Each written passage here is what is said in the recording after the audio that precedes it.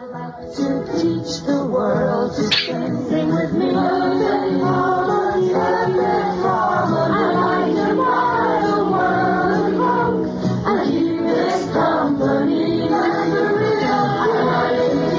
Hello there. You are listening to the Quarter to Three movie podcast for The Face of an Angel. My name is Tom Chick, and to discuss The Face of an Angel, I have brought along Christian Maronsky. I can't believe you. I just refer to me as the podcasting beast. And with our Face of an Angel tagline, Kelly Wand. It's like Killer Inside Me, only instead of a guy fucking Jessica Alba and being miserable, it's about a guy fucking Kate Beckinsale and being miserable. That's good, Kelly Wand. Do you have backup taglines? No. You don't? Okay, so let's just move straight ahead. Kelly Wand, do you have an IMDb synopsis for us? Stephen Kovac has been kicked out of his apartment by his girlfriend. Stephen has a new apartment and decides to slip the cable guy, Chip, $50. Cable Guy. Yeah. So the actual title is in the synopsis. That's pretty sneaky. Yeah, I thought that would be camouflage. His name is Stephen Kovac? Yeah. And the other guy's name is Chip, in parentheses. Isn't his name, and he's got the same name as like some famous TV figure, right? Isn't that a plot point in... That's Matthew Broderick's name, Stephen Kovac. Right, but Jim Carrey's name is something like, it's after some famous TV character, right? He keeps changing it. Okay. Like, the characters in House of a Thousand Corpses. Captain, whatchamacallit. Well, I'm guessing on this podcast, I know you and I probably, Kelly Wand, are fond of Cable Guy. I'm guessing Dingus is kind of like a stick in the mud about it and doesn't like it. Dingus I don't understand comedy, so there's no way I'm going to get Cable Guy. Cable Guy's it's an acquired taste. I can understand that. Here's the sentence I picked this for. When Stephen no longer wants to be Chip's friend, the man who can do it all goes on an all-out assault to ruin Stephen's life. In the backdrop is the delicate subplot of the trial of a former kid star for murdering his brother. The delicate subplot. Yeah. That's one of the things that Cable Guy is known for is the delicacy of its various subplots. Yeah. I have a confession to make. I binge watched the rest of Remo Williams' The Adventure Begins. Whoa. Yeah. How can you binge watch 20 minutes? Does that count as binge watching when you watch a movie? Yeah, when you finish it. It does. It does, yeah. Fair enough. And I have to say, I love that movie. I don't understand what people's deal is. It's like classic 80s cheese. There's just so much rich stuff in it. I don't understand how anybody, first of all, I don't know why it wasn't a huge hit. And second of all, I don't know how anybody could go back and watch this gem of 80s cheese and just not adore it. I have a confession to make that I always mix up the posters of that and Big Trouble in Little China in my head. Oh, Jesus. Thing is, there's a difference between 80s cheese and classic 80s cinema. Oh, so Big Trouble is not 80s cheese. No, Big Trouble is 80s in all of its glory. I mean, Big Trouble is just splendiferous. There's no issue. You don't like Big Trouble. Splendiferous? That's the word you're using? You do not like Big Trouble in Little China, ironically. You like Remo Williams' Adventure Begins, ironically. There's no other way really to like it. Big Trouble in Little China is just flat out great. Right. From the famous meet cute scene between Jack Burton and Kim Cattrall all the way through to the finale. It's a flawless movie, I would say. Maybe not a perfect movie, but a flawless movie. All right, so you love Remo ironically then. Yeah, I have a soft spot for it. I mean, yeah, it's got a lot going for it. The Joel Grey, the Fred Ward interplay. The poster has them jumping around on the Statue of Liberty. That whole Statue of Liberty set piece, by the way, which I picked for the 3x3 about statues just because I knew it was in there. I hadn't seen it yet. Having seen it now, when they shot it, the Statue of Liberty was ensconced in scaffolding. You couldn't even see it. So it's basically shots of Fred Ward and his various stunt doubles running around on scaffolds. But at some point, they built Is that when they were, like, refinishing it? Yeah, exactly. They were painting it or whatever they were doing to it. Just it happened to be when they were shooting at that's the state of the Statue of Liberty in New York. Yeah. But for a couple of scenes, they built I imagine, full-size replica of the top half of the Statue of Liberty in Mexico. So they later did some shots where you can see Fred Ward like climbing on her hand or on her face or something like that. But for the most part, it's just dudes running around on scaffolding. That is awesome.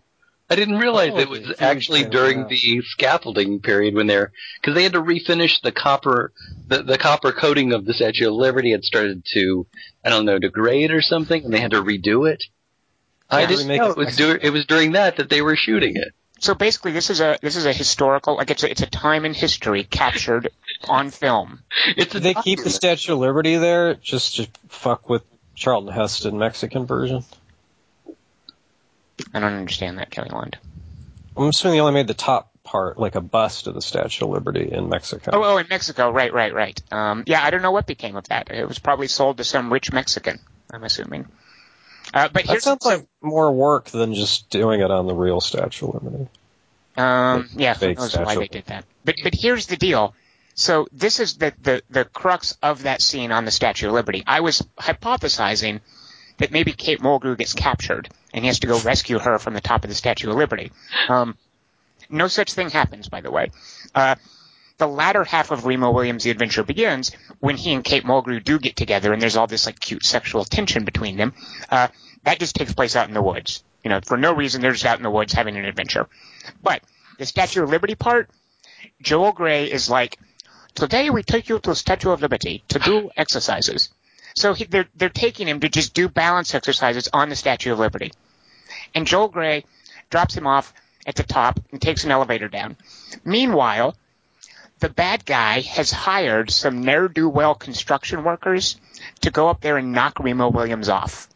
And they literally show the bad guy at the foot of the Statue of Liberty, like handing out $20 bills to a couple of construction workers. So the construction workers go up there and they're like, "Here, you're gonna fall, you're gonna fall." And they're like kicking the scaffolding and making him lose his balance and stuff. And that's the extent of the fight scene.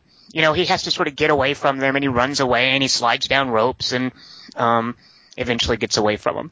Like there's no high stakes. It's just some construction workers picking on Remo. Oh yeah, I remember that. Yeah. That was annoying to me. And he never has sex with Kate Mulgrew. They just go to the woods for no reason. And then Correct. Yeah. But there's not even a love story. No, but you can tell they're into each other. Do you take back that she's not hot? I do. No. I mean, I stick by that. She's not hot. There's a couple of shots where she's really cute, but no, she just really looks matronly. She's not hot. Yeah, she's not hot. But there's a couple of shots where you can see, okay, yeah, she's kind of cute from this angle. But no, she's very, like you could see her on some 80s TV show like Bionic Man on a guest starring spot or something. She's got that kind of look to her. There's one cool thing. So the evil bad guy who knows Kate Mulgrew is onto him, he's like, "Hey, come with me, Kate Mulgrew. I want to show you something." And she's like, "Okay." And then Remo Williams happens to show up at that point, so he tags along with him. So the bad guy's like, "Come this way." And he leads them through this test chamber. And then he dashes out the far door of the test chamber and closes it behind him. And meanwhile, the door that came through gets closed as well. So they're locked in this test chamber. And the bad guy starts piping in like nerve gas to kill them. And he's looking through the window going, "Ha, I'm going to kill you. You're dead now." And he sends his henchman, whose trademark, whose characteristic is he has a diamond in his front tooth. When he smiles, you see the little diamond twinkle. I don't remember that. So he sends the henchman. He says, "Make sure they're dead." So the gas is coming in and it knocks them out. And they are knocked out on the floor from the gas. And the henchman puts on a gas mask and he walks in to make sure they're dead. But guess what? They tricked the henchman. They're fine. Remo Williams gets up and fights the henchman. And he knocks off his gas mask and he's punching him. But there's still gas in here and it's going to kill them. So Remo Williams takes the henchman's head, pushes it up against the glass, and uses the diamond on his front tooth to cut a hole in the glass. Oh, that's awesome. In his face. And that's how they escape from the test chamber. It's Chekhov's diamond. That's great. Yeah. So, wait. Yeah, go ahead. Sorry. Well, what's that guy's name? The henchman? Yeah. It probably is something like Diamond Tooth. I don't know. I don't remember how he was credited. He's genuinely creepy though. Like he's got this great face where he looks creepy, and then when he smiles, he looks even creepier. He looks super scary when he smiles. That's how I feel. Well, Kelly, Wand, you could have been up for that part back in the 80s. Yeah. Wait, that doesn't even use Remo Williams' super martial arts powers, though. He just goes, oh, look, we got the guy with the tooth. So it turns out, by the way, I had no idea. Remo Williams is actually from this hugely successful series of novels called the Destroyer series. Yeah. You knew this. Yeah, and the ones to read are like number 38 and 39. They're literally that? There are literally 150 Destroyer novels. I mean, there's a whole series of writers that have worked on these. It's an institution. Holy cats! From when? When did that? What? I think they're even current. I mean, I think they're still going. And in these, there's also those Executioner ones. It's not the same thing, is it? No, that's what I'm saying. I got them mixed up. Right, it's that kind of thing. So the Destroyer is Remo Williams, and Chun, I think that's his name, is his Asian mentor. And they go on adventures, and they fight like were-tigers and cyborgs and various stuff. And this was supposed to be, the beginning of film adaptations of some of these novels. I never read any of those. I really like the Matt Helm novels, though. But Kelly Wand, how do you know which one to... You just said a number of one that should be read. How do you know that? Yeah, someone said that to me. Like, oh, yeah, these are... Like, I explained... Like, I knew what the books are. I'd seen them around, and then... So it's just a franchise that a bunch of different writers have done? Yep. Yeah, and then it gets good 38 in. Or something. When did this start? Like in the way before Remo Williams. Yeah, 60s. Not afterwards. Like the 60s or 70s, I think. Yeah. Good Lord. Like Tarzan books or something? Yeah, but a million more. Right. And when I looked this up, there's a website for it. There's a blog entry for the current writer. There's a blog where the current writer the current writer has these blog entries on the site. And the latest one is him basically bemoaning the success of superhero movies because he's basically pissed. The superheroes are really taking off, but nobody's is eager to adapt the Remo Williams series. He's a superhero. He just doesn't like the... They're not called Remo Williams. They're called The Destroyer. Yep, The Destroyer. Why didn't they call the movie The Destroyer? That's an awesome name. Who knows? Is it? I mean, that makes me think of a boat. Yeah, I don't really. Yeah, I wouldn't go see that. I would go see Remo Williams' The Adventure Begins. I wouldn't go see The Destroyer. I wouldn't see the Battleship. The Destroyer, and he's undone by construction workers, which I hear is really good in number 39. I would go see The Construction Workers. I read all 180 Doc Savage novels, and after that, I didn't want to start all over with another guy. That's the guy who was the band leader for Johnny Carson. Yeah, very good. I was getting confused as to which one's Doc Savage and which one's... Coach the Celtics. Doc Savage is Man of Bronze, and it predates Superman, and he has a Fortress of Solitude. Well, and Superman ripped it all off. What's the difference between Doc... I never know what the difference between Doc Savage and Doctor Strange is. They're the same guy. It's just different names. Yeah. What? Oh, my God. So Doctor Strange is... Yes. You would not see a movie about construction workers, but you would see a movie about what you saw a movie about this week. Yes, I would. This week, I would see a movie called The Face of an Angel. Now, don't spoil it yet for people. Tell us a little bit about what this is without spoiling it. All right. Well, this is a 2015 British psychological thriller drama crime coverage movie. Ah, I see. About how useful it is for writers to read other writers' blogs. It was written by Michael Winterbottom. I'm sorry, directed by Michael Winterbottom and written by Paul Virag, inspired by the book Angel Face by Newsweek Daily Beast writer Barbie Latza Nadio. Real quick, by Sapphire. When you say the director's name again. That would be Michael Winterbottom. You make it sound naughty. That's what I'm trying to do. So again, the writer is Barbie Latza Nadio. It stars Kate Beckinsale, Daniel Bruhl, and Genevieve Gaunt. The Face of an Angel is rated DR for drug use, language throughout, heart-eating, and hallucinated breasts. Where's DR from? What is that? DR is just Dingus rating because there's no real rating for it. So I just because it didn't have a theatrical release, so it didn't get Doctor Strange, same character. I just made a bunch of crap up. Okay. Well, I don't have any. Well, I could make so it made $0 at the box office because it wasn't released at the box office. There you go. Actually, I don't know if that's true. It's a video on demand release. It might have had a limited theatrical release. I don't know. It is, however, on the review aggregates. So on Rotten Tomato, the percentage of reviews for Face of an Angel that are positive is 38%. On Metacritic, which is the average rating from various reviews, it is at 37. Let's go to Kelly Wand now for, maybe you haven't seen it. Kelly Wand is now going to spoil the entirety of Face of an Angel by giving us a plot synopsis that he calls... I didn't do one. I did one for Creep. So we don't have Face of an Angel opsis. So I can't spoil it. Oh, all right. Okay, well, there's that. Okay, so here we go. All right, well then, Kelly Wand, why don't you go first? What did you think of this movie? I think I figured out why movies about writers suck, and it's because watching someone type is really uncinematic, so the story always winds up being about writer's block, which makes us look like lazy prima donnas. But, like, that's what this movie's about, I think. I don't know much about the Amanda Knox case. I got it mixed up with the JonBenet Ramsey one. So the moment it started, I didn't know anything about it, except that it was a Michael Winterbottom movie, as Dingus says it. Well done, Tom. The moment it started, let's see, what were the two data points where I immediately went, oh no. The first was that, so Daniel Bruhl is flying into Italy, and I'm like, okay. And then he is looking up a true crime writer who works from Italy. And with those two data points, I was immediately like, oh no, tell me this is not about the Amanda Knox crap.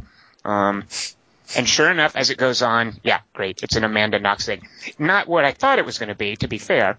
But I immediately got this sinking sensation that Michael Winterbottom was tasked or decided to, or for whatever reason, was doing something about all this Amanda Knox stuff. And yeah, that was what was happening. And good Lord, the fact that he did what he did with it, and I don't know how much of this has to do with the guy who was his screenwriter, but I mean, who takes this media circus about the murder of a young American and the incompetence of the Italian legal system, who takes this story and makes it about a Hollywood writer's midlife crisis? I mean, I was astonished that was the angle he took. What on earth was he thinking? How does that happen? I mean, good Lord, what was going on with this? So Dingus, maybe Dingus really appreciated it. Dingus, what did you think of this particular Michael Winterbottom movie? Well, I'll tell you my interpretation of how that happens, because I think that what Michael Winterbottom is doing is making a movie about the process of not knowing what the fuck movie he's going to make. Instead of actually bothering to come up with a story, he just falls back on that crappy thing that writers sometimes do, is that, well, I'll just make a movie about a writer who doesn't know what movie he's going to make. So I think every time that Daniel Bruhl's character says, I don't know what angle to take, that's actually Michael Winterbottom saying, I'm just revealing that I don't know what the fuck I'm doing. But Dingus, it worked. I think this is a total cop-out movie. And I really hate this movie, and I think that the reason I hate it is not just because it's boring, because I can deal with a boring procedural if you're going to do that, or I can deal with a slightly tedious movie about Hollywood, because if you're going to do that, or about journalism if you're going to do that. But a movie about I as an artist can't figure out what I'm going to do, and now I'm just going to have a character telling you that I don't know what the fuck I'm doing, is me basically having to tread water while you tread water. So, Dingus, I take it you don't like adaptation. Oh, I love adaptation, but I think that is a brilliant way of doing that, because it turns it into art. This is just a way of just saying, I didn't know what to do, so here, you people deal with it. I don't even think you have to say turns it into art. I mean, I just think there's so much self-awareness with what Spike Jonze was doing with, or Charlie Kaufman was doing with adaptation, that's completely missing here. All this meta stuff just does seem, like you're saying, Dingus, like, well, I don't know what to do, so I'm going to wallow in this kind of meta angle, and maybe something will come of it. I mean, there's so much self-awareness in adaptation. That's part of what's brilliant about it. It's right. Entirely missing here. The character, for instance, so completely unsympathetic. I mean, what a dick this guy is. Right. The fact that he's coked up, first of all, I mean, that's like, what are we telling us about, what is this telling us about the character? Okay, that he's avoiding living in the same city as his daughter because he resents his wife, that he's a dick to Kate Beckinsale, that he's so confused about something that's supposedly his job, how to adapt a story into a script and make a movie. This made me actually not like Daniel Bruhl, who I normally like as an actor. Right. And that really takes some doing. It made me not like Michael Winterbottom, which takes some doing too. I don't like him now, and I have heretofore loved him as a filmmaker, but here I just felt like he was foisting upon us his inability to make a story. I think if there's one thing you can say about Michael Winterbottom, it's that he's prolific, and that works against him sometimes as much as it works for him. So I think the best thing we can do to salvage this discussion is talk about various Michael Winterbottom movies, because there are others that are equally tedious. Has either of you guys seen 9 Songs? Oh, no, but you've talked about that before. But there's another Michael Winterbottom movie that I want to talk about that I think is along these same lines that I think is very exciting to me. But I forgot what you said about 9 Songs. Well, 9 Songs is another one where it seems like he doesn't know how to give this story shape, and it ends up just being tedious. It's mainly known as a movie where the 2 leads actually have sex with each other. Oh, yeah. And that is a fact about it, but more pertinent is that it's tedious. I love the way you said that. That is a fact about it. Sounds like Perd help. Well, yeah, if you do want to see if they do have sex, as Perd might say, yeah, that's definitely what's going on in the movie, but I don't think that's notable. What's notable about 9 Songs is just how unlikable the leads are, how shapeless the story is, how there's a concept but no shape to it. And it's called 9 Songs because, quite literally, they have sex, they go to a concert. They have sex, they go to a concert. Each sequence where they go to a concert, we're treated to a song by an artist like Dandy Warhols or Franz Ferdinand or whatever. It's literally footage of a song at a concert, and then they have sex. Footage of a song at a concert. They have sex. Footage of a song at a concert. So there are 9 songs. That's why the movie is called 9 Songs. Yeah. So Dingus, you were saying the structure of Face of an Angel reminded you of another Michael Winterbottom movie, but the other one you have positive opinion of? Right, and that would be Mighty Heart. Mm-hmm. Just because mainly because of the simple fact that it's related to something that's real that happened. But I really love Mighty Heart because I think that it treats the subject in, I don't know how you would put it, a respectable way and also dramatic, without being ponderous or tedious or pandering. And I don't know that any of those things relate this movie. This movie is just, I think, trash. But I really loved A Mighty Heart. And tell us about what is Mighty Heart about? Well, Mighty Heart is about it's so weird to talk about this right now in light of the way that things have gone with the way ISIS deals with the way ISIS has shown the execution of so many people. Mm-hmm. But this was the first time that we actually saw this happen, or that I remember in my understanding of how things were going in the War on Terror, when Daniel Pearl was executed by Al-Qaeda. I think it was Al-Qaeda. I apologize if that's wrong.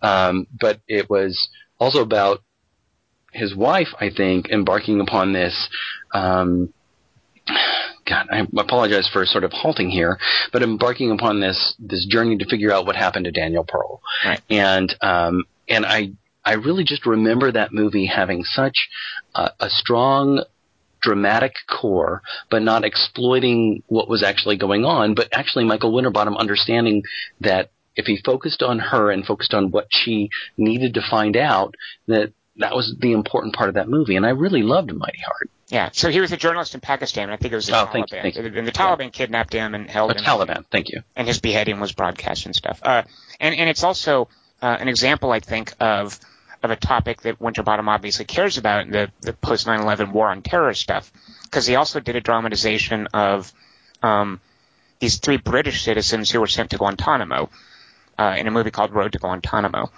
Oh, yeah. So yeah, he has he obviously has subjects that are near and dear to him, and he makes movies about these subjects. And one of the subjects, by the way, I'm guessing, is Italy, because he shot many things in Italy. He did a TV series with Steve Coogan and Rob Brydon called The Trip. The first season was in London. The second season was in Italy.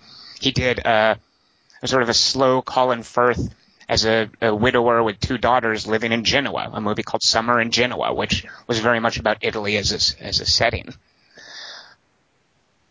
So I think he has, he probably just likes being in Italy, I guess, and that might be part of what happened with this movie here. The way Kellen Lutz likes water. Yeah. I keep forgetting the fact that The Trip and Trip to Italy were TV series, because I watched those again this week, or at least parts of them again this week in preparation for doing this, and Netflix just shows them as movies. Right. I don't think Netflix had, because they were for I think they were broadcast on British TV, but then they were released in the States as condensed into a 90-minute movie. Yeah. Oh, okay.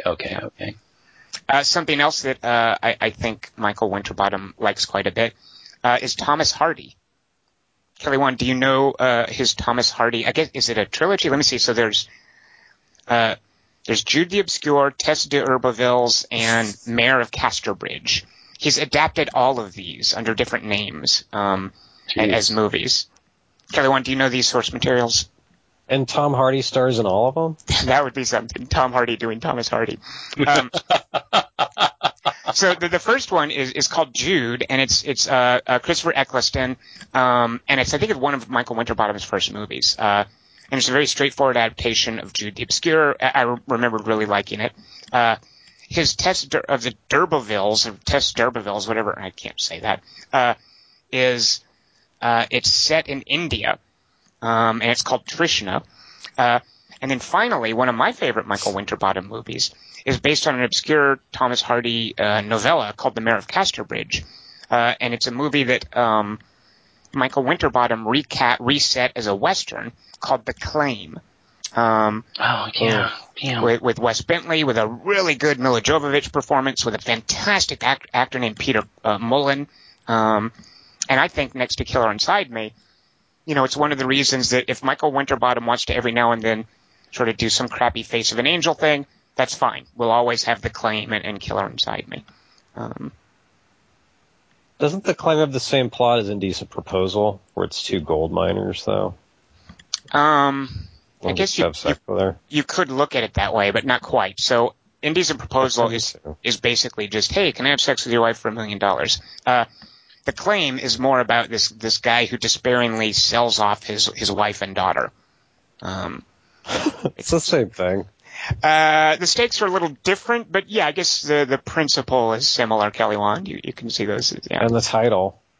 The Claim and Indecent Proposal are the same? Yeah. I guess they're both paperwork. Okay, fair enough. Yeah, it does refer to the exchange being made. Yeah. You know what though about Face of an Angel? I think I wasn't hating its rhythms, so I don't know if that means I like Michael Winterbottom direction, and I just hated where the story was going, and I hated the characters, and I really hated the ending. Just as a piece of fiction, let alone something that's supposed to be based on something topical set in Italy.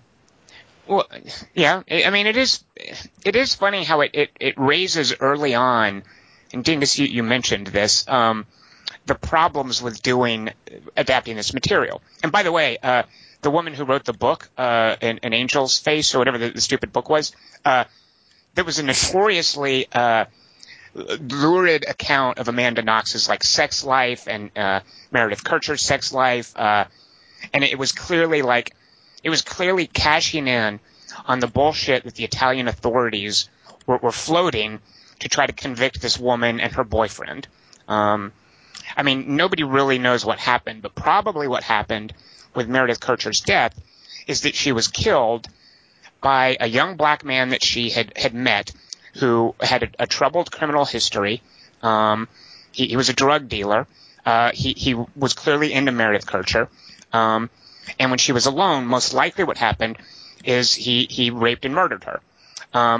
However, the ensuing investigation and the prosecution was so horribly botched that, yes, he was caught and tried, but the Italian authorities got so caught up in this media sensation of prosecuting this American girl and her Italian boyfriend that they just kept running ahead with it. And it took a trial and then a retrial. She was incarcerated for, I think, something like 4 years. She was eventually released, and she came back to America. And while she was back in America, the trial went on. Eventually, she was acquitted. But this woman who wrote a book that this movie is based on was part of this early media frenzy. And her book is just a bunch of bullshit about Amanda Knox being a kind of a sexual predator, and Meredith Kercher being a woman of loose morals who maybe deserved this. Just really offensive crap. So I think early on, I was wondering if maybe the movie was going to dip into that, and because Kate Beckinsale, I think, is portraying this woman and that boyfriend of hers. Well, they also this guy, the guy who, and again, I'm stressing I don't know what happened, but if you try to read between the lines and make assumptions, the man who murdered her fled to Germany. There are a couple of brief scenes in this movie where they imply that the guy who just happened to be in Germany, and he was really some sensitive, caring, close friend. I mean, I think this movie is all based on early assumptions that were made in the media frenzy. This movie's representation based on what we know now is really kind of crass and off-kilter. Right.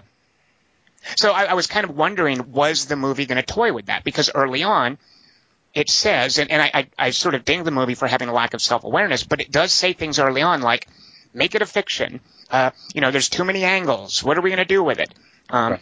So I was thinking, hey, maybe this will lead to some kind of self-awareness and there will be some sort of statement, about not being able to know. But instead, it just becomes a bunch of crap about this guy's midlife crisis and his hallucinations, and some lecturing about obsession with killing and murders. It's like the Mothman prophecies. It's not at all like the Mothman prophecies because Mark Pellingham actually made a creepy, compelling movie. That's true. I like That's Mothman prophecies, and Richard Gere's kind of a fun detective in that. This is about some douchebag, out of his element Hollywood screenwriter. Yeah, but in Mothman prophecies, it's like the Laura Linney character's like, hey, quit worrying about ghosts and shit. We got to get on with our lives, even though like he is actually talking to the dead and stuff. So it's kind of like it's more about his crisis than the fact that there's actually like the supernatural thing going on with bridges collapsing and stuff. And this is about like if it's based on that sensationalist novel you're saying, it seems weird because his character in the movie is all about, I'm not about that. Like I have integrity. Right. Yeah. So it's such a strange source material for that, and then to wind up not going anywhere. Yeah. Right. Kelly Wand, did you love it when there were CG lizard people attacking? Kinda, I did. I didn't see that coming, and it was like Tree of Life a little. Like I was, yeah, exactly. Like, hey, there's dinosaurs in this. I wonder, if, is it going to run along this angle for a while? Is it going to become a horror movie? Look, she's eating a heart. Yay. Right. Yeah, exactly. Yeah. It's like, and the guy kept going, have you read my blog? That he kept dreaming about. I'm like, what's his deal? Like, why would he go into this whole thing of like, we're going to bring up lurid details about her sexual past, but then we're just going to judge ourselves for bringing it up, which is this whole, like Daniel Bruhl's character gets to sit there and judge all the journalists for bringing up all the stuff about her diaries, which I thought is where you were going when you were talking about that sexual stuff. It's like, oh, well, she did this and she did that. And he judges them and then he runs off, but they still get to just blurt it out there for all of us to hear. So she's a sexual person and blah, blah, blah, which has nothing to do with the case. I don't know what Michael Winterbottom thinks he is making here, because what does he think he's doing? I mean, I honestly don't know what he actually thinks he's doing in bringing up that sexual crap and then just judging it. I mean, I honestly don't know what he thinks he's doing. Here's what I wondered, Dingus. Like, how much of... So, somewhere along the lines, he gets the rights to this woman, Nada, what is this woman's book? Angel Face, whatever. Yeah, it's called Angel Face, and she did work for Newsweek and the Daily Beast, so that is absolutely what Kate Beckinsale spews out at the beginning. Right. So so Michael Winterbottom and his screenwriter, they get the rights for this. The screenwriter just does a straight up adaptation of it, maybe. And Michael Winterbottom is like, I don't know what to do with it. Like who screwed this up? Who put all the meta in this? Who lost his way? Was Michael Winterbottom just given a crappy script? And he works so prolifically, and so he probably has a tight schedule that he shot what he could. Did he tell his screenwriter to do something like that? Was he given the script in that straight? I mean, who knows? But I can't help but think, too, Passion project. Was it a huge what? Passion project. Yeah, right, yeah, exactly. Or as a guy who likes shooting in Italy, did he really care about the media frenzy about Amanda Knox? I mean, who knows? How can you possibly feel passionate about this particular story? I don't. I mean, either it's a story about journalism, or a story about this true crime thing, or a story about making movies. Make a fucking choice. Well, what's kind of weird, Dingus, is I could maybe understand if he had this sense of empathy for the victim, Meredith Kercher, I think. Am I screwing up her name? I think her name was Meredith Kercher. Did he really have empathy for the fact that she was forgotten in all this? Oh, and all right. The title, the title card at the end of the movie says for Meredith Kercher, and it has her birth and death years. Did he think he was somehow honoring her? Right, then make the movie about her instead of making it about himself, which is what he made it about. And not only that, Dingus, self-indulgent movie. And not only that, Dingus, but changing the names. He doesn't use anybody's real name in this. Is he honoring this dead woman by substituting for her some fictional name and then spinning out this crazy meta story about it, and having the writer have visions of her looking at the camera and looking angelic? Jesus. Yeah. And what on earth was going on with the model with the eyebrows? Kara, I don't know how to say her name, but she's a kind of a flavor of the month chick. Holy, what were we supposed to think about their relationship? And they're friends. Who are you talking about? I'm not sure who you're talking about. Her name is Kara. I should look it up. She's a famous model. She's in Joe Wright's new movie. Oh, the Melanie girl? Yeah. Oh, the waitress who's always running around. Want to get some blow. Right, I'm going to do this, and now I'm going to go in the next room while you guys have a scene. Yeah. What was supposed? And then they sort of repair to the countryside and have a little retreat together that we're supposed to think is non-sexual. Right. What were we supposed to make of all of that silliness? I think she's supposed to be some sort of a plug-in for his daughter, and we're ew, gross. Really? Ew. Well, they never have a sexual relationship. He feels guilty about not being with his daughter. He kind of looks after her. She helps him. I mean, there's nothing. I mean, I have no idea what the fuck that's going. Because all her scenes are like, I'm going to lead you into this room. She's like a PA, and then I'm going to go over here.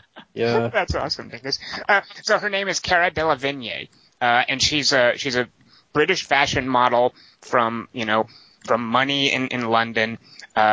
She's been, I think she's kind of an up-and-coming actress she's naturalistic, really? That's fine, but she doesn't do anything for me. And I don't understand this, if she's really I don't understand the disparity between her eyebrows and her hair, and it's hugely distracting to me. I agree. I never understand any of the hair in this, because somebody brings up like a blonde hair at one point, and I'm like, I haven't seen any blondes yet. And then he's doing this, I'm going to go over to the bar and do some documentary footage, and then he catches this nondescript waitress, and he's like, is it okay if we shoot you?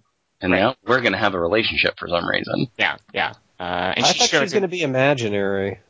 I would have liked that. Blonde. Yeah. Actually, Kelly, there were a couple moments where that's totally where I was going with this, because of that weird heart-eating scene and the other things that he was going through. I'm like, is she an imaginary character? I think I was really reaching for something that this movie would be going for that would be interesting. So given that, Dingus, what you just said, I want to give you guys my over, because I didn't really like this movie, but it's certainly better than Face of an Angel. It's Michael Winterbottom's another Italian movie, and it's called, I mentioned it before, A Summer in Genoa.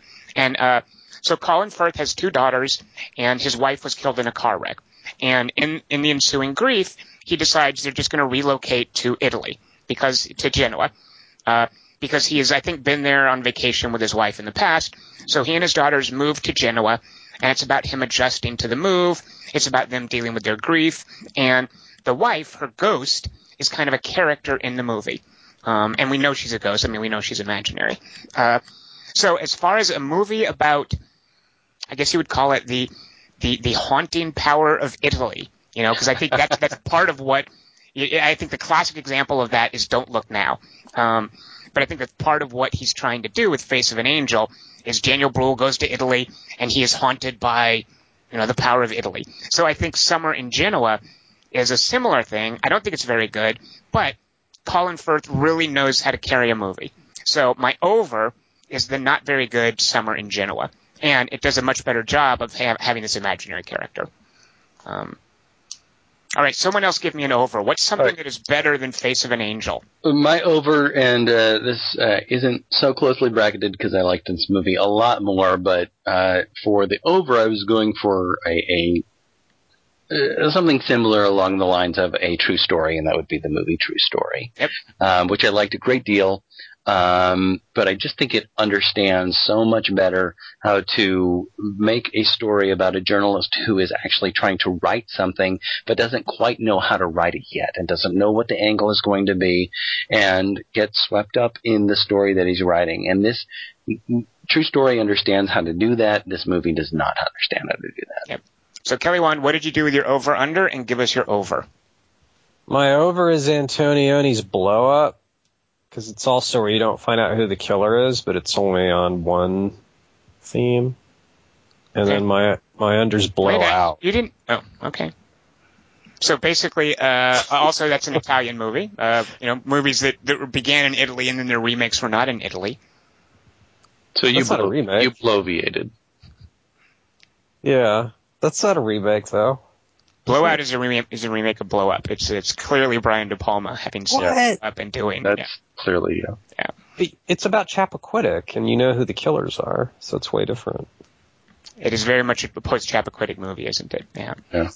So then my under, if we look at this as a over-under about the haunting power of Italy, there's a couple of young filmmakers named Justin Benson and Aaron Moorhead, and you don't know their names probably, but I think you will at some point. Their first movie was a really clever horror movie about meta horror, I guess. What's the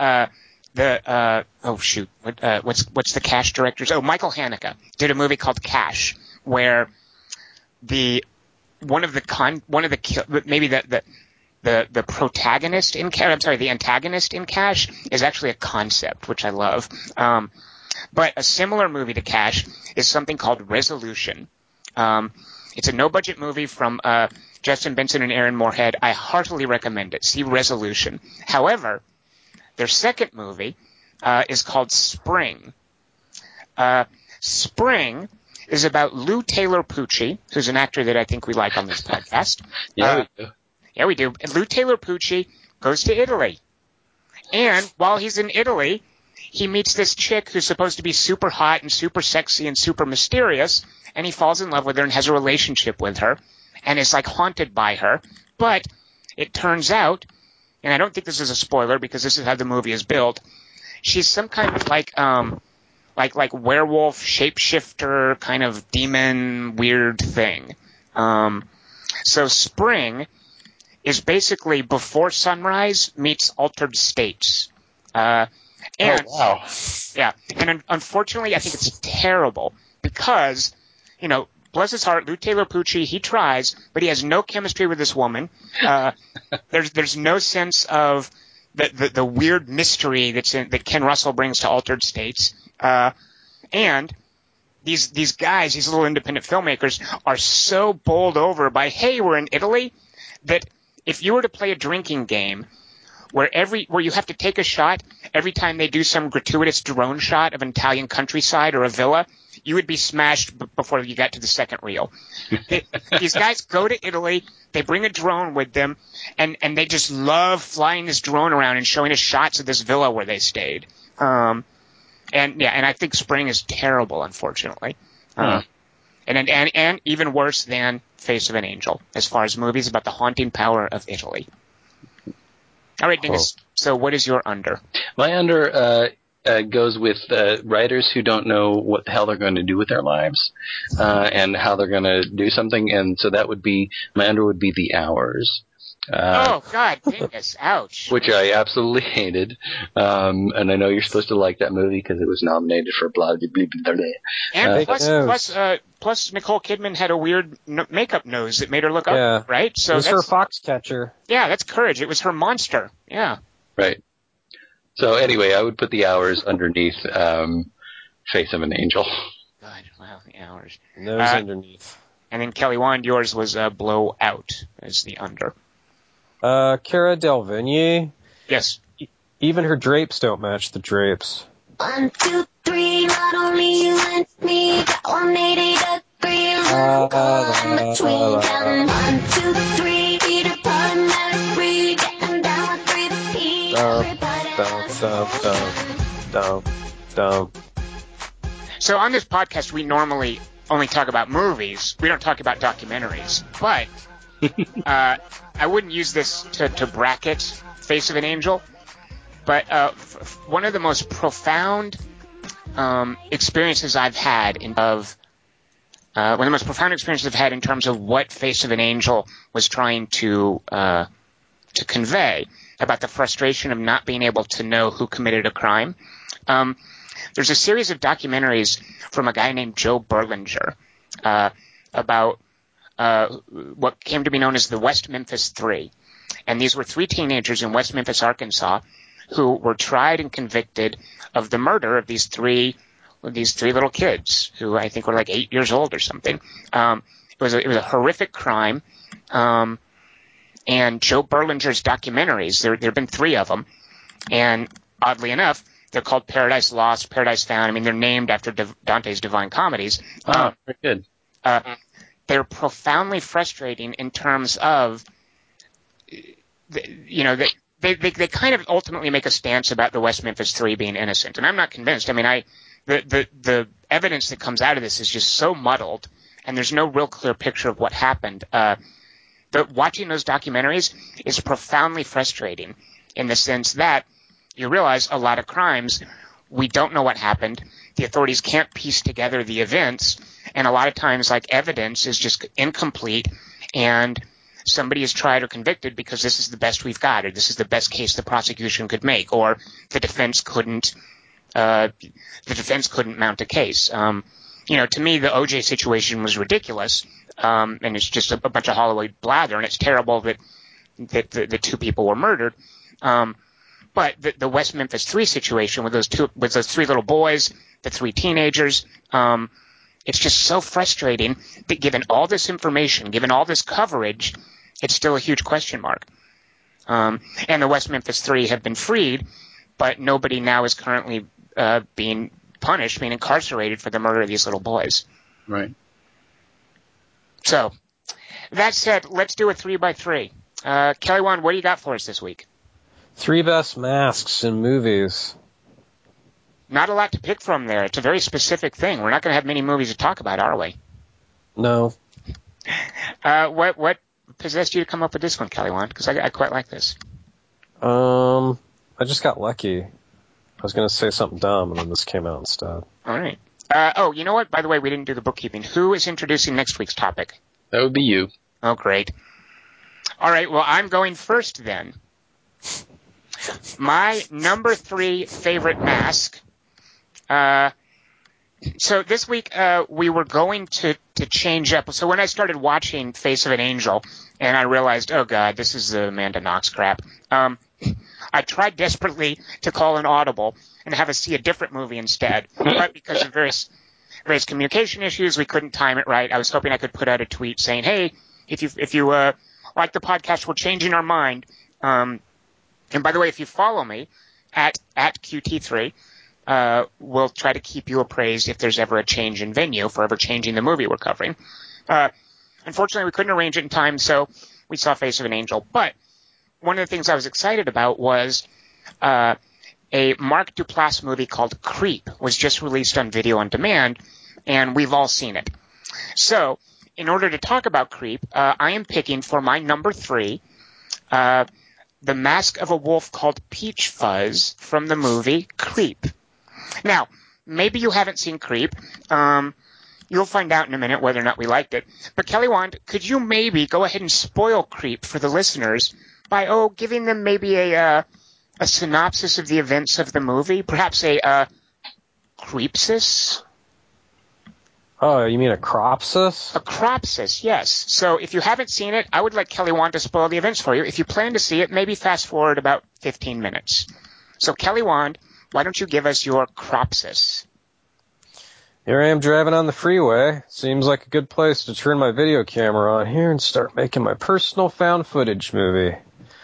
So on my way to a remote cabin, answered an ad to film someone for 8 hours for $3. Pretty excited. It's my first job in 8 years. Sure hope it's a swimsuit model who wants to film me having sex with her, and not like my last gig where it was an old man who wanted me to watch him take a bath and eat pancakes.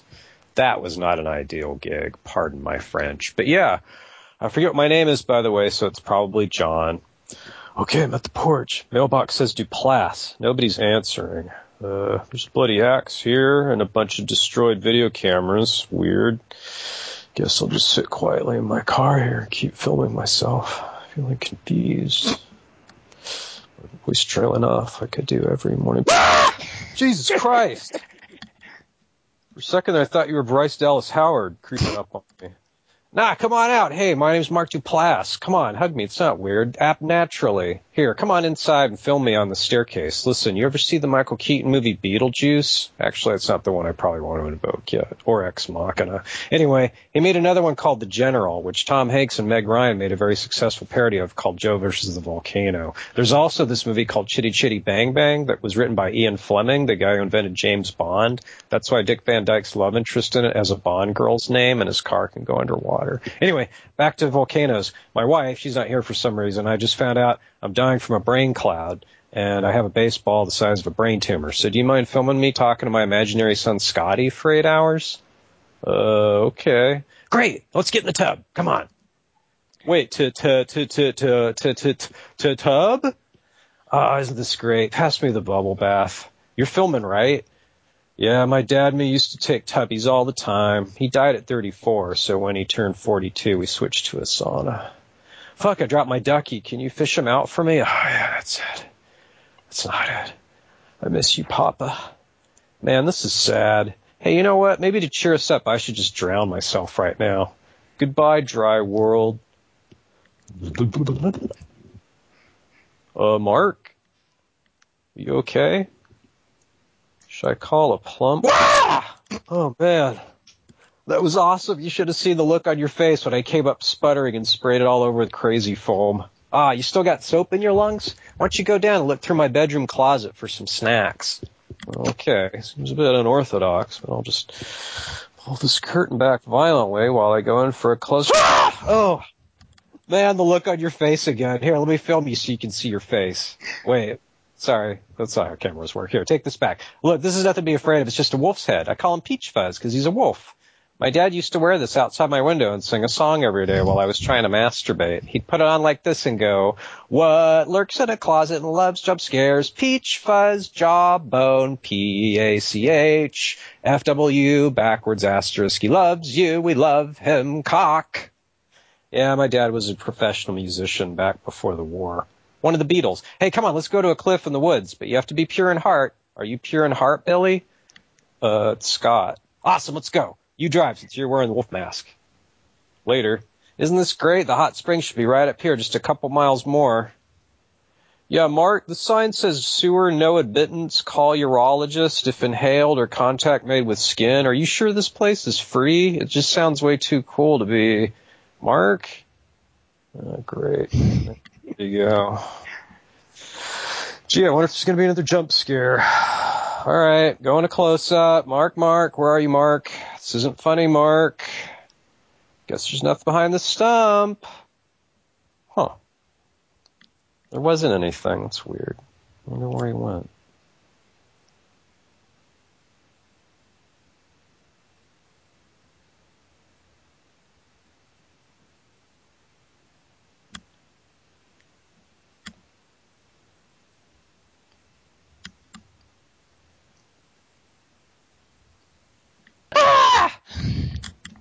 Dude, you should have seen the look on this bass face. Come on, I think here's some flies just a couple 100 yards up. Then we can go grab some pancakes at this place my dad and I used to eat. It's called Denny's. I think it's family owned, like the Athletes and Foxcatcher. Later.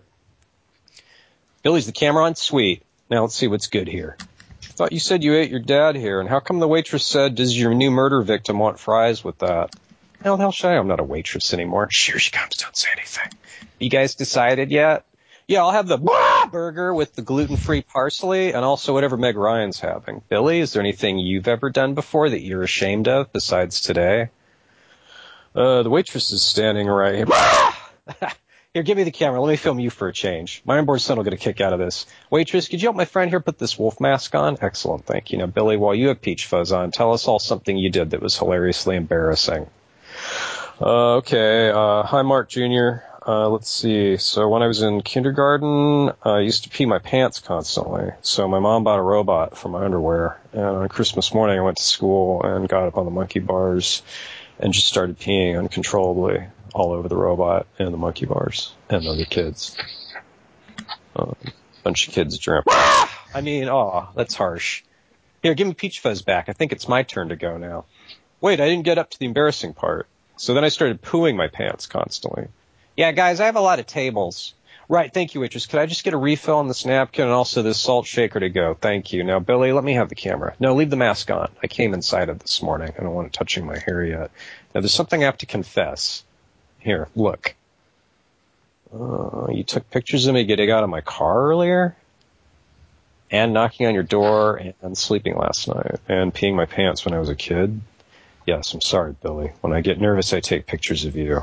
Are you okay with this?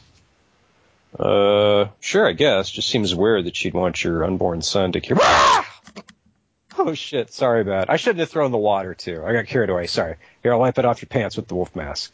Oh, you want to take it off your head first? Your prerogative. Come on. Let's drive in circles back towards the cabin until night falls. It'll be fun. Waitress, check, please. Later.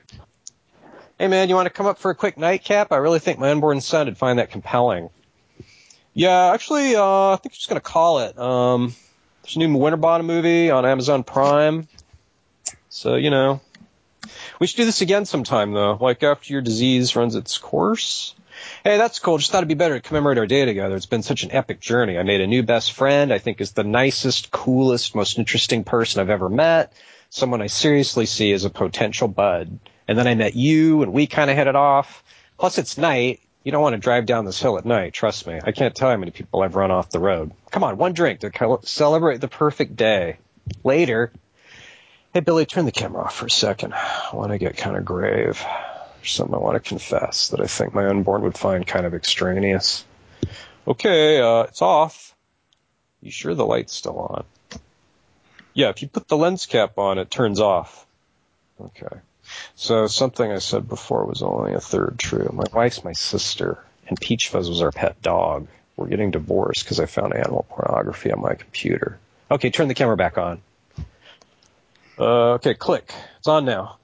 You okay with what I just told you about my wife's bestiality issues, Billy? Should I turn the camera back off? Do you have any money problems, Billy? Go ahead, say yes. There's no shame in bestiality. That's what I thought. There's a check in your shoe. Go ahead and take a look. Really? That's weird, since I've had them on all... Oh, you didn't even jump that time. You suck. Yeah, look, I'm gonna bail. After all, this whiskey was awesome, though. Whiskey? That's tap water. You drank from that? Oh, fuck, dude. Hey, you see my car keys? I think I see the shape of them there in your pants pocket. Nah, look, it's way too dark to go through my pockets. Tell you what, you spend the night, we'll get up together at the crack of the dawn, we get back in the tub with some real wolves, go from there. What do you say? One more drink? Yeah, hey, what's that behind you? Huh? You should turn around. It's still behind you. It's pretty scary and cool. Turn around, I'm telling you. Billy, I can see in the mirror nothing's behind me. I'm pretty sure this is something invisible to mirrors. Just check it out. Describe it then before I turn around. It's an elephant shaped like a Buick, and it's fucking a small restaurant in a hurricane. Okay, I'm turning. Where is it? It just left. Here, drink this. All right. Wait a second. You didn't drug me, Billy, while my back was turned, because that's not what friends do, you know. Drug you? Come on, I don't even live here. Where would I even... The bottle of sleeping pills right there on the counter, Billy. It was unopened 2 seconds ago, and now there's fizzy white bubbles in my... Ah! Just kidding, Billy. I didn't notice the bubbles. Here, bottoms up.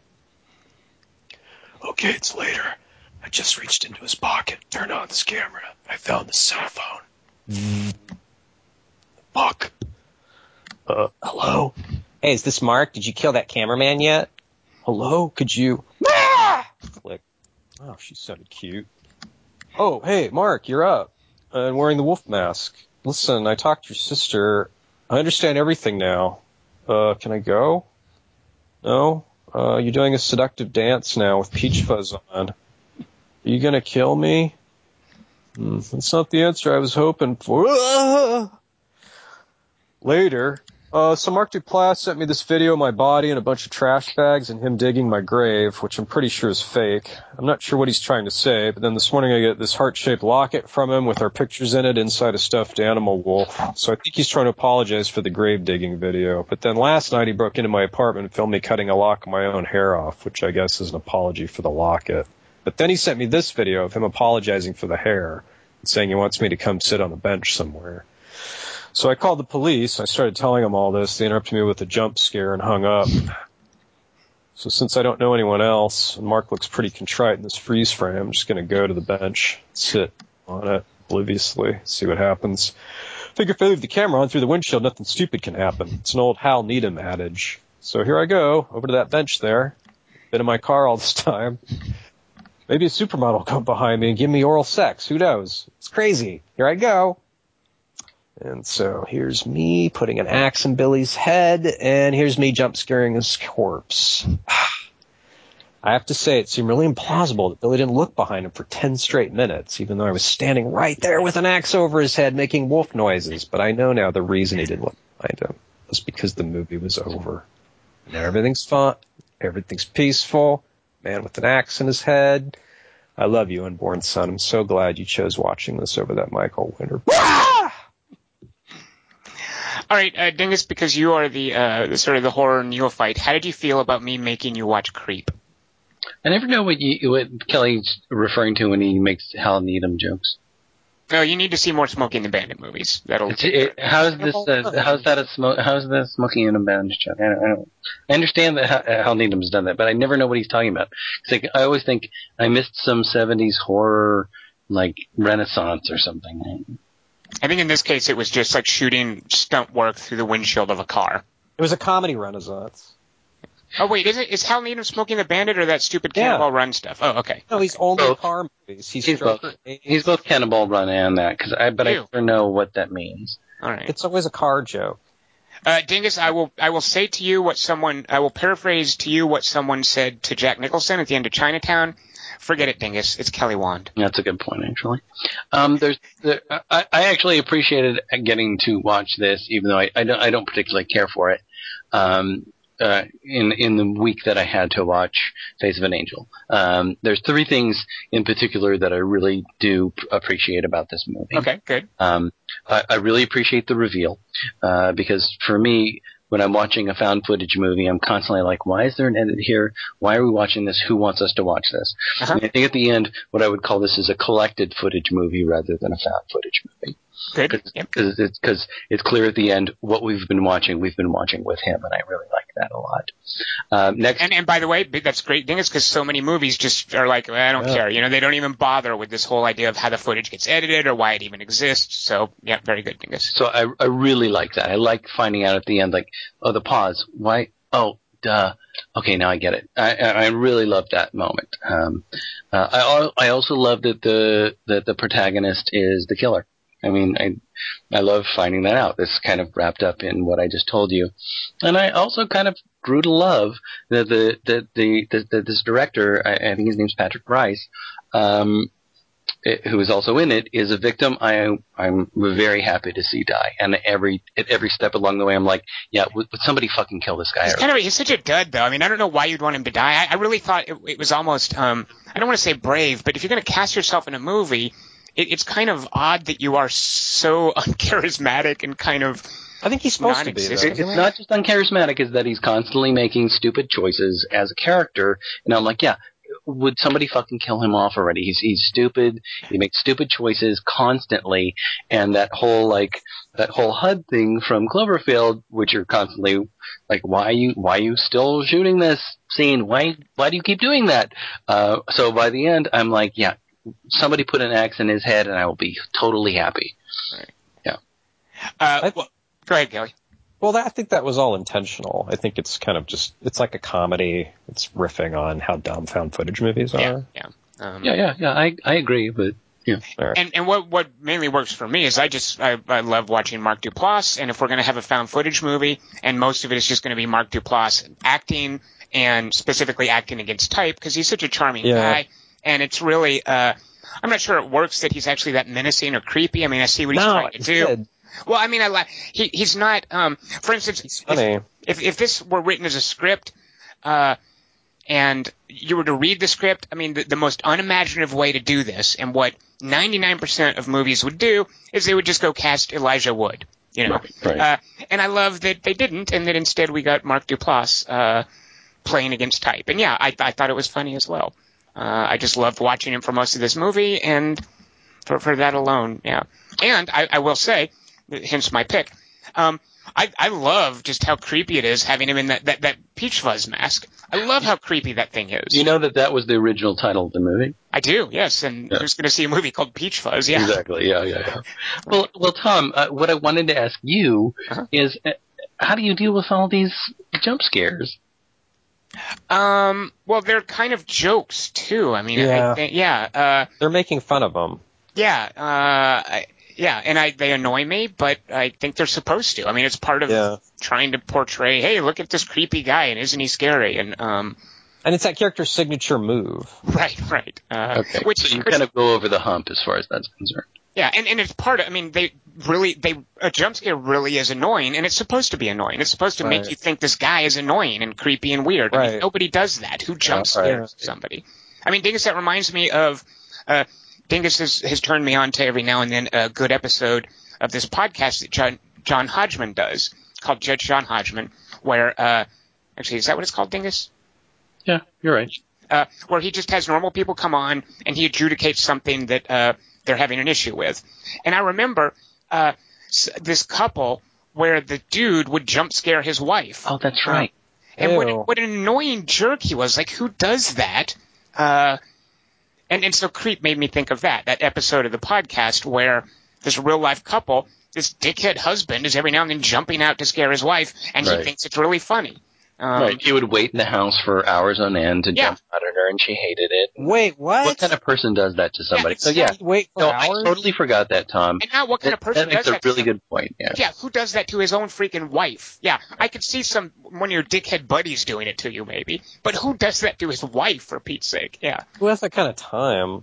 Well, I did that when I was a teenager to my stepmom once, and that was once. And then I was told by my dad. Then you felt dumb. No, I didn't feel dumb. It was super fun. But then my dad's like, yeah, you can't do that to her. Well, Dingus, you know who you had to tell not to do that to recently.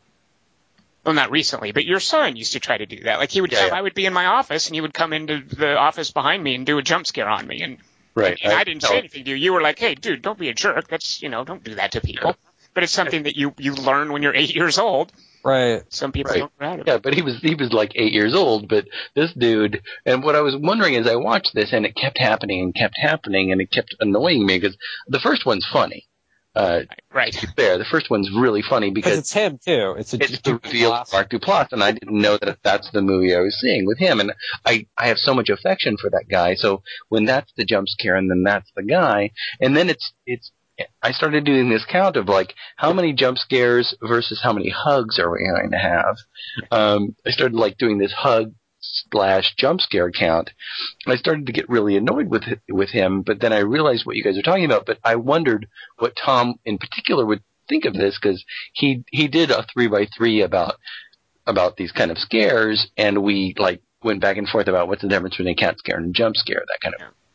And to be fair to Creep, most of them were pretty telegraphed. Like, most of them you see coming. Yeah. Right. And it's definitely part of it. But you still tense up waiting for it. Like, when he's wandering up to that, when they're in the wilderness, and he's wandering up to that that log and that group of rocks, you know he's going to jump out. You just have to be tense until that happens. Right. Yeah. You're not, though, because it's a comedy, and you already know you're watching something. No, you're not. If you're lying in bed at night, or you're in a room watching this, because this is a VOD movie, if you're me and you're not used to horror movies, then you're tense until that person jumps out and yells, "Yeah!" Yeah. Even when it's Duplass, though, like you're like, all right, it's obviously not a straight horror movie. He goes out onto the deck looking for him, and he still has the camera for some reason, and he turns one way and turns the other way, and he goes back, and then Mark's suddenly there going, "Death is coming for you." I mean, it doesn't matter when it happens. If you're crappy at horror movies, you're going to be scared. I'm an easy scare. Huh. So you'd be scared if you watched a scary movie? Like that would scare you? Are there jump scares in those? No, that's completely different. This is a comedy of a different stripe. That's a goofball movie. This is a goofball movie. Haha, Kelly once saw a scary movie. And plus, that mask is super fucking scary. That mask is creepy, yeah. I love that mask. And I love that he... And what I wonder is, did he put it there, or did he find it, and did he improvise? Were you scared during Cabin in the Woods? Yeah, I was plenty scared during Cabin in the Woods. How about that painting on the wall? Are you kidding? The credits in that movie are a jump scare. In Cabin in the Woods, if you remember. Yeah. Yeah. All right, so there's my number 3 pick for a favorite mask. And we just wanted the excuse to talk about Creep because we had seen it this week. And so there you go. There's my number 3 pick. Dingus, you are next. What is your number 3 favorite? Oh, shoot. Speaking of you are next. What is your number 3 favorite? Spoiler. I know. I didn't even mean to do that, by the way. Dingus, what's your number 3 pick for a favorite mask? All right, my number 3 is from a movie called Take the Money and Run. Oh, Lord. I thought there weren't masks in that. There's not any robbery masks, but the masks I love in that are, there's this whole sequence where the parents are being interviewed, and in order to, because they are ashamed of their son's criminal record, so they wear disguises, and the disguises they wear are basically these nose Groucho Marx kind of masks, which is just a nose and a terrible mustache, and the mother at one point, the father at one point says, if he was a good boy, why are we wearing these? So I love that the two parents are sitting there wearing these Groucho Marx masks while they're talking about their son. It's clear who they are. There's no way to disguise what their actual identity is. It's just this ridiculous gag, which I watched for last week's 3x3, and I was just like struck by, this is just a ridiculous gag, and they never betray it. They never, other than saying, why are we wearing these silly things? They never take them off. The actors wear them the whole time.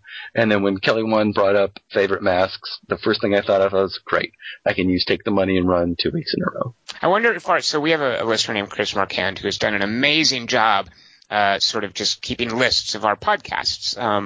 I wonder if Chris could crunch the numbers and find out what movie has appeared in a 3x3 in the most consecutive weeks. Only 2 for this. Well, and I bet, by the way, it would be one of Dingus's movies. It was probably like Midnight Run or Rushmore.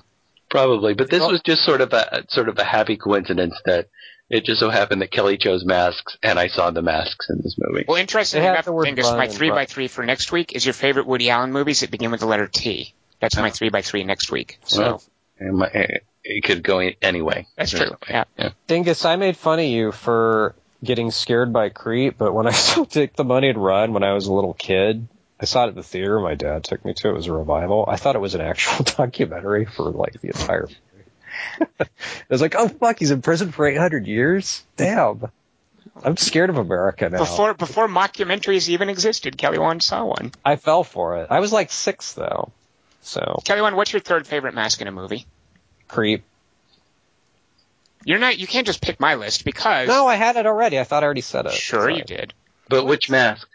Oh, good point, yeah.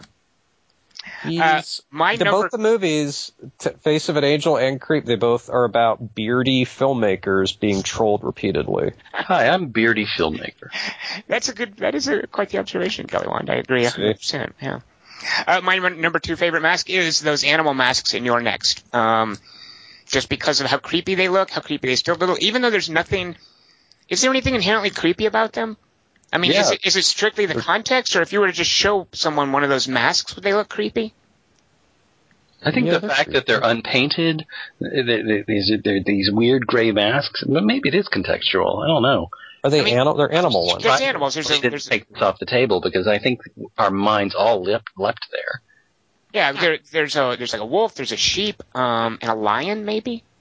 And yeah, I can't help but think of the movie when I look at them. But I love those masks. We own one that someone who works for the distributor of the studio behind the movie gave us one of the masks. And whoa, what? Yeah, I'm looking at it right now. It's the wolf mask. It's hanging on the wall right over there. We went through a period where we would like hide it around the house for the other person to find. That's true. Yep. We're yeah. What kind of dickhead jump scares his buddy with a mask? I know, right, Dingus? I know, right? Dingus, what is your number 2 favorite mask in a movie? All right, my number 2 favorite mask in a movie is actually inspired by watching Creep this week, because I watched Creep this week. Thinking that we might possibly do it for the podcast, and so I was thinking about an over-under. And so the over movie I came to was based on how weak I thought in Creep that whole I'm videotaping while you're asleep thing was. And so I was thinking about movies where I really like that more, and the movie I really like that more is a movie called VHS, in particular the second honeymoon sequence directed by Ty West. And so I was watching that again just because I thought it would be my over. And what I came to was this great mask moment, and it's 2 really quick shots. It's this clear mask that that the I don't know how you would say it, that the killer is wearing. You see her in the mirror of the motel, and then you see her at the end, right before the kiss, when the mask is covered with blood, and it's just this weird, creepy, clear mask. And so it's from the movie VHS, from Second Honeymoon. It's directed by Ty West, and it has Joe Swanberg in it, and he's the dude in the hotel room. That's my favorite part of VHS, I think. So yeah, it's that little mask. All right, Kelly Wand, what's your number 2 favorite mask?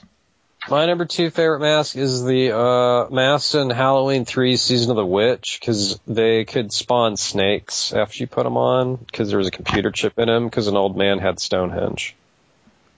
And it made me hopeful for the future. Everything you said, aside from your hopefulness for the future, is indeed a description of what's in the movie, isn't it? Yeah. Yep. The computers can make snakes come out of your brain by putting on a mask. It made it really raised the bar, I thought. Who directed that? Not John Carpenter, one of his proteges. Is it? Okay. I like the director, not John Carpenter. It is a non-John Carpenter joint. Yeah. My number 1 favorite mask is it's actually Darth Vader. What? From what movie, though, Tom? Star Wars, because it's the only one that counts. You know what? I'm going to go with Empire Strikes Back. Yeah, that's right, because you actually get to see the mask being put on. It's the good. Tommy Lee Wallace directed it. Kelly, when we've moved on. We're talking about Star Wars now. He directed Star Wars, too. Yeah, you wish. It's little known. That's why it's got computers in it. All right. Dingus, what is your favorite mask in a movie? All right, so my favorite mask in a movie is not the mask I thought it would be from this movie. I actually kind of forgot this moment. So this is from the movie Silence of the Lambs. And what I was originally thinking of when I rewatched Silence of the Lambs was it's that weird restraint mask that they put on him so that he can't chew on people, and he's on that dolly. And I kind of love the way that looked. Of recent months, I've kind of fallen for the television show Hannibal. So I love the way Mads Mikkelsen plays Hannibal, and I really kind of like the way that whole story is structured in a similar way that I liked and was surprised by the way that the Fargo television series found a way to breathe life in a television way into a movie I really loved.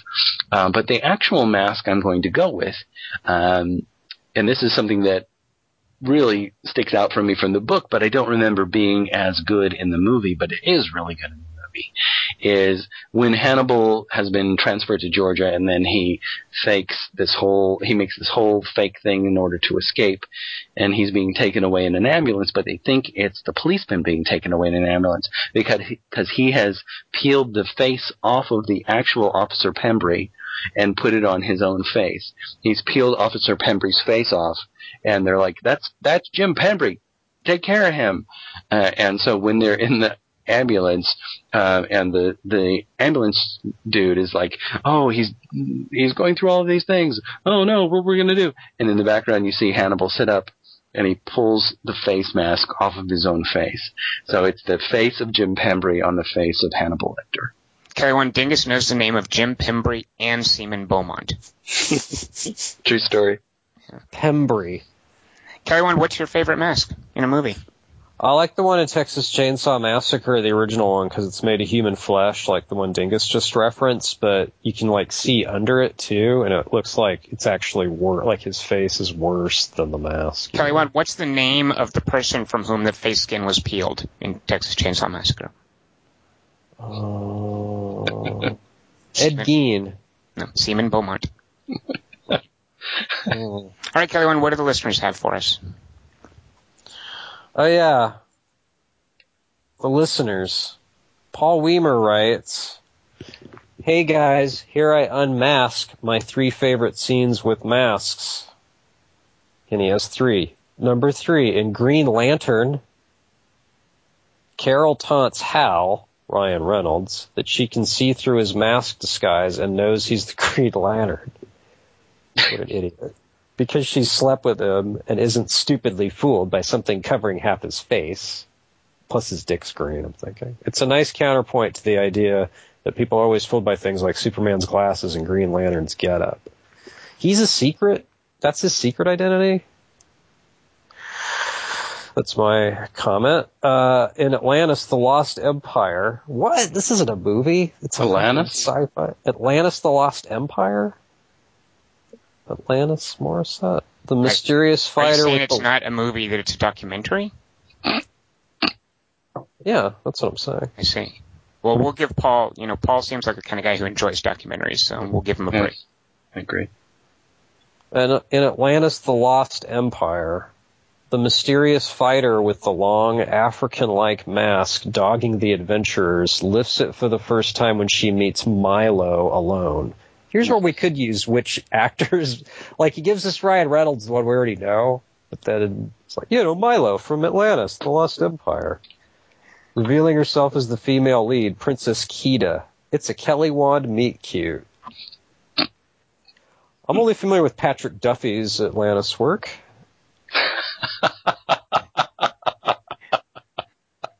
Personally. Number 1, in V for Vendetta, very much...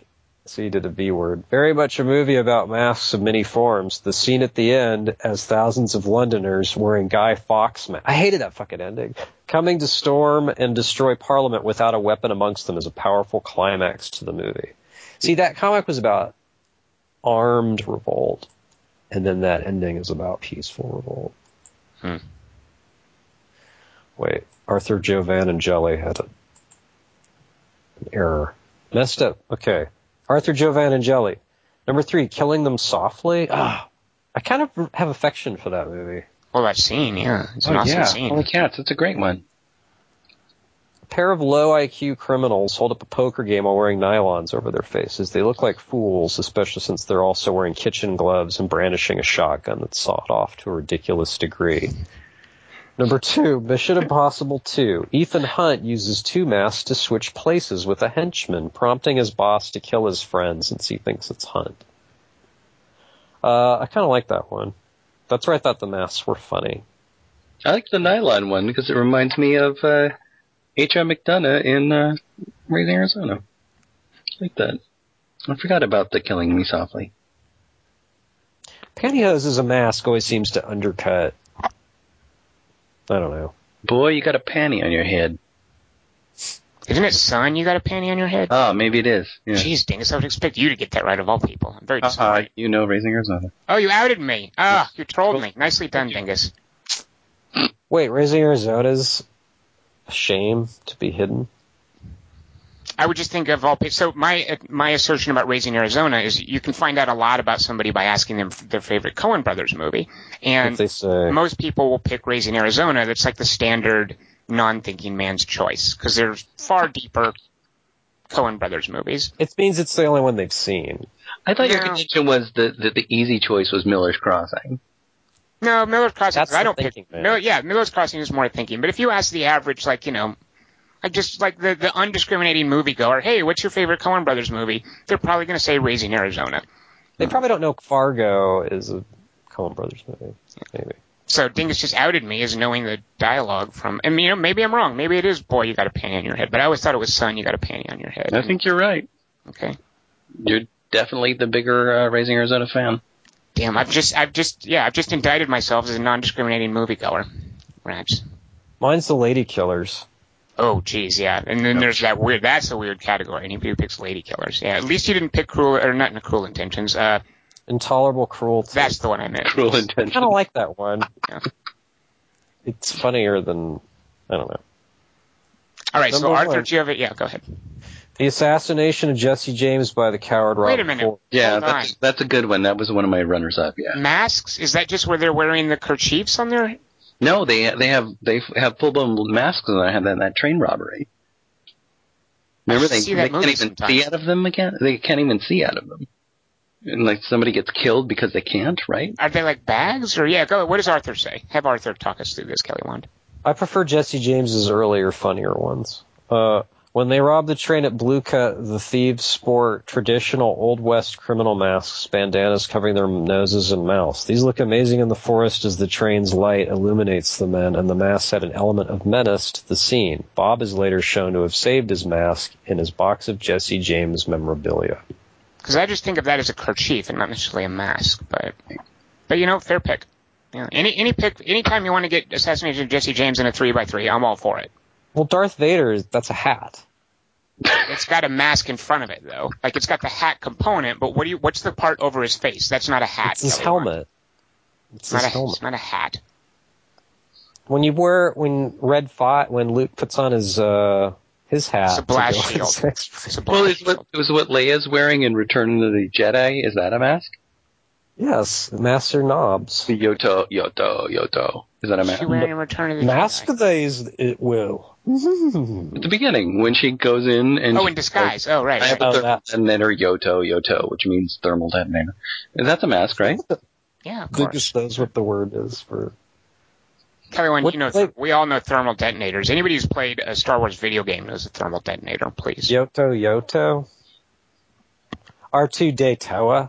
Remember when he says that? Huttese. Huttese has a lot of vowels. Huh, guys? TJ Keller picked 2 movies. I like it when the listeners just go, fuck you 3 rule, and they just like pick up. Well, I think we should, yeah. I mean, you never have to send in 3. You can just send in 1 if you want. I know, but they usually do send in 3, and then it's always like, And Paul did that too, didn't Paul just pick 2? I mean, good for him. I like that. no, he picked 3. Oh, good for him for picking 3. Good for him. Yeah, why can't you just pick 3 for me? TJ Keller picked number 2 from 1998, Man in the Iron Mask, Leo DiCaprio. If it has Mask in the title, I should have eliminated it. And just found a way to take Star Wars out. If their failed attempt to put Philippe on the throne, Dingus, Tom went Star Wars on this. It's so weird to me. Yeah, he did. That's a great mask, though. You can't dispute it. It's got those Yeah, I creepy know. triangle and the black eyes, and yeah. I've never seen you go to Star Wars though by choice. Like you admitted masks were such an illustrious topic, and you still went, nope, Vader. It's a great mask. I mean, it's a great mask. the stuff of our childhoods. Certainly one that creeped me out first, and I like that, at least in the first movie, they don't show us what's behind it. You know, George Lucas made a whole movie, and he's like, hey, you don't get to see why this guy's wearing a mask. We don't even really know what it does. Like, At that point, we go, if he takes the mask off, it's the exact same shape, but his face. we know better than that from later movies, though.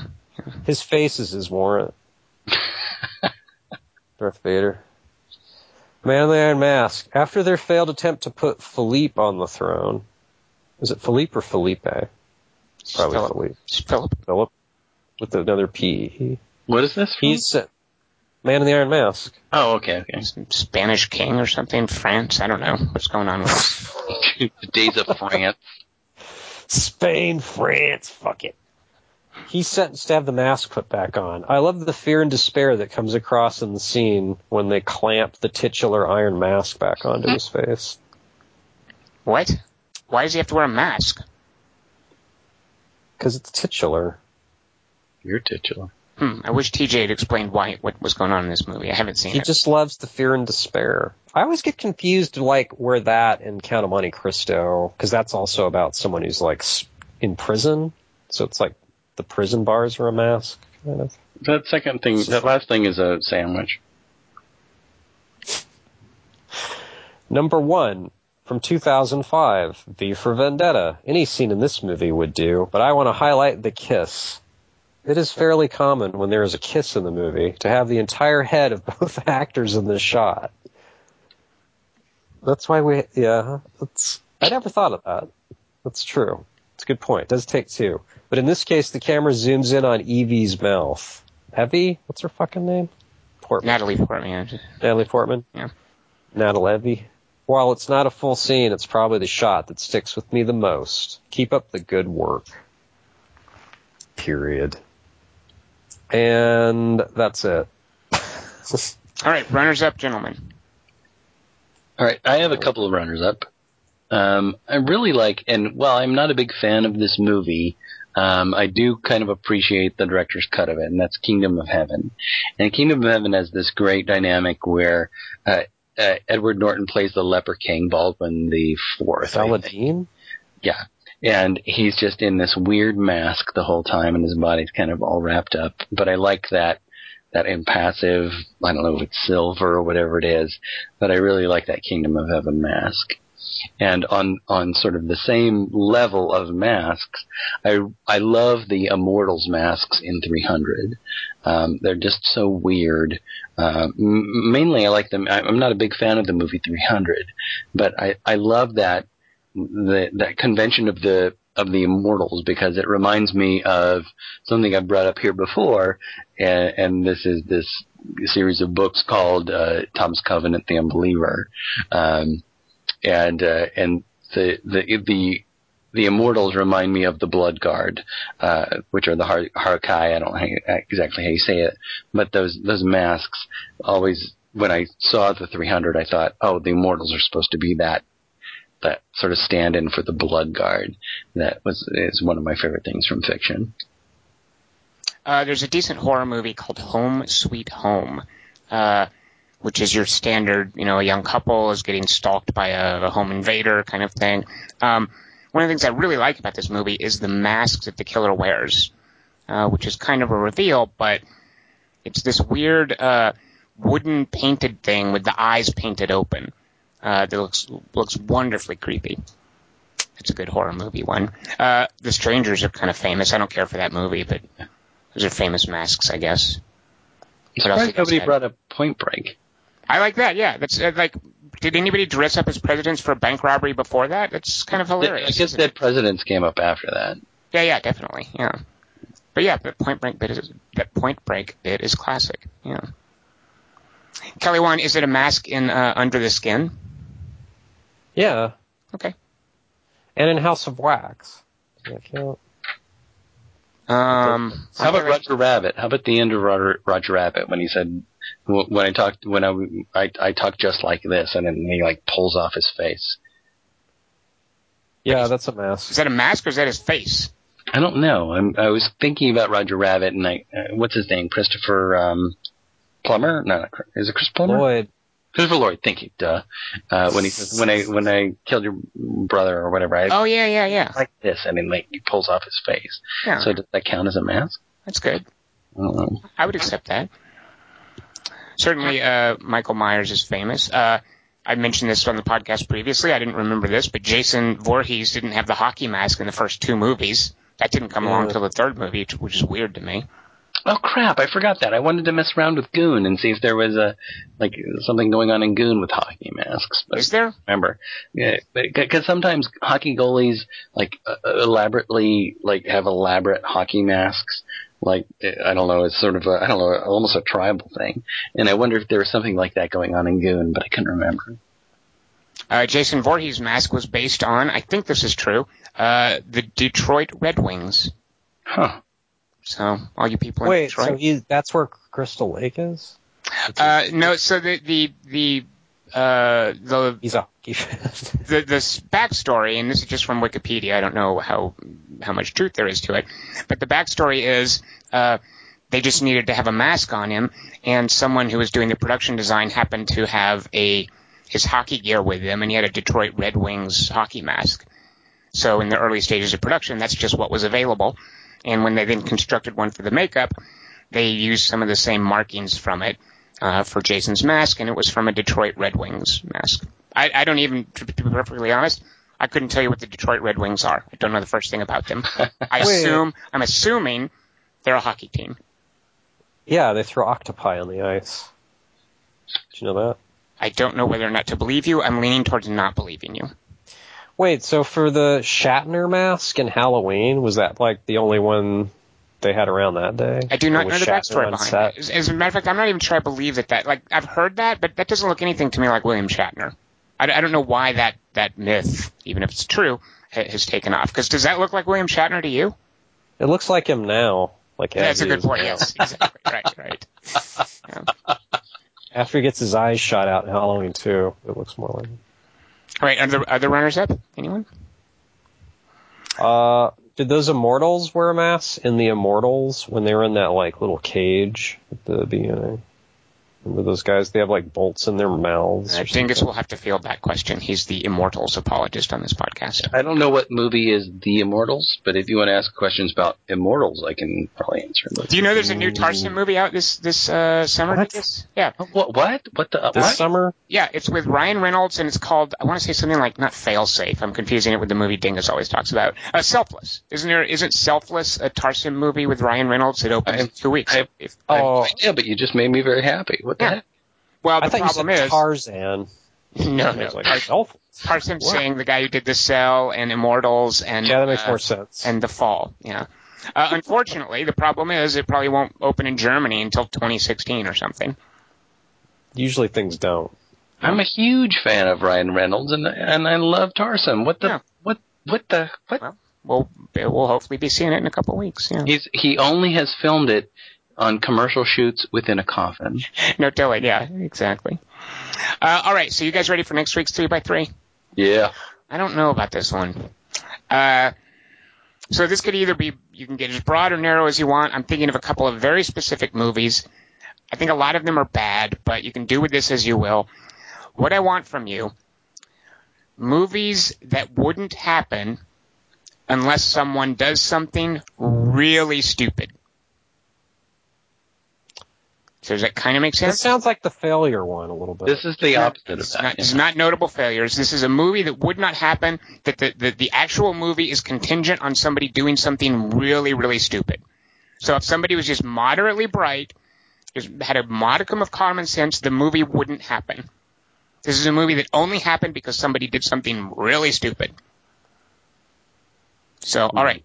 Put that in your pipe and smoke. Wait, so does Star Wars count? Because making the Death Star was stupid? Say, Kelly, want to see where you can go with this? You can go anywhere you want, and I look forward to seeing what 3 things you come up with. So if you'd like to participate, send your picks in to 3x3 at quarter-to-3.com. The number 3, the letter X, the number 3, at, and then spell out quarter-to-3.com. Next week, so we'll probably maybe talk a little bit about Terminator Genisys, but we might have to delay that until next week because it doesn't start in Germany where Kelly is there's a delay there. So what we're going to do next week is it's a video-on-demand movie that I have seen that I won't say anything about, but look for a movie called Closer to God. It is available video-on-demand on July 3rd, and we will be talking about it on next week's podcast. And then we'll do our 3x3 of movies that only happen because somebody did something really, really stupid. So join us for that. I am Tom Chick. I've been here with Christian Molowski. It's Christian Morosky. That's exactly what I said. You're just repeating me. And we had Kelly Wand. Ah! I'd like to buy the world a home and furnish it with love. So you get it because cocaine? I don't know if that was clear. Oh, I didn't get that. See, get it? I thought Get it was a Mad Men reference. Mad Men. Interesting.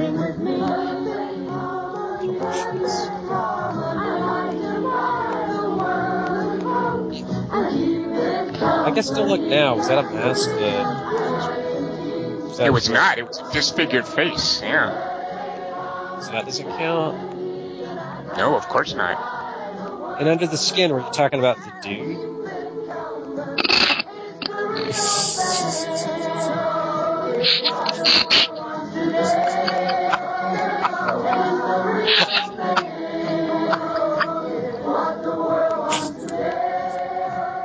Response. Hey, Kelly, have you ever done anything you were really ashamed of? Today?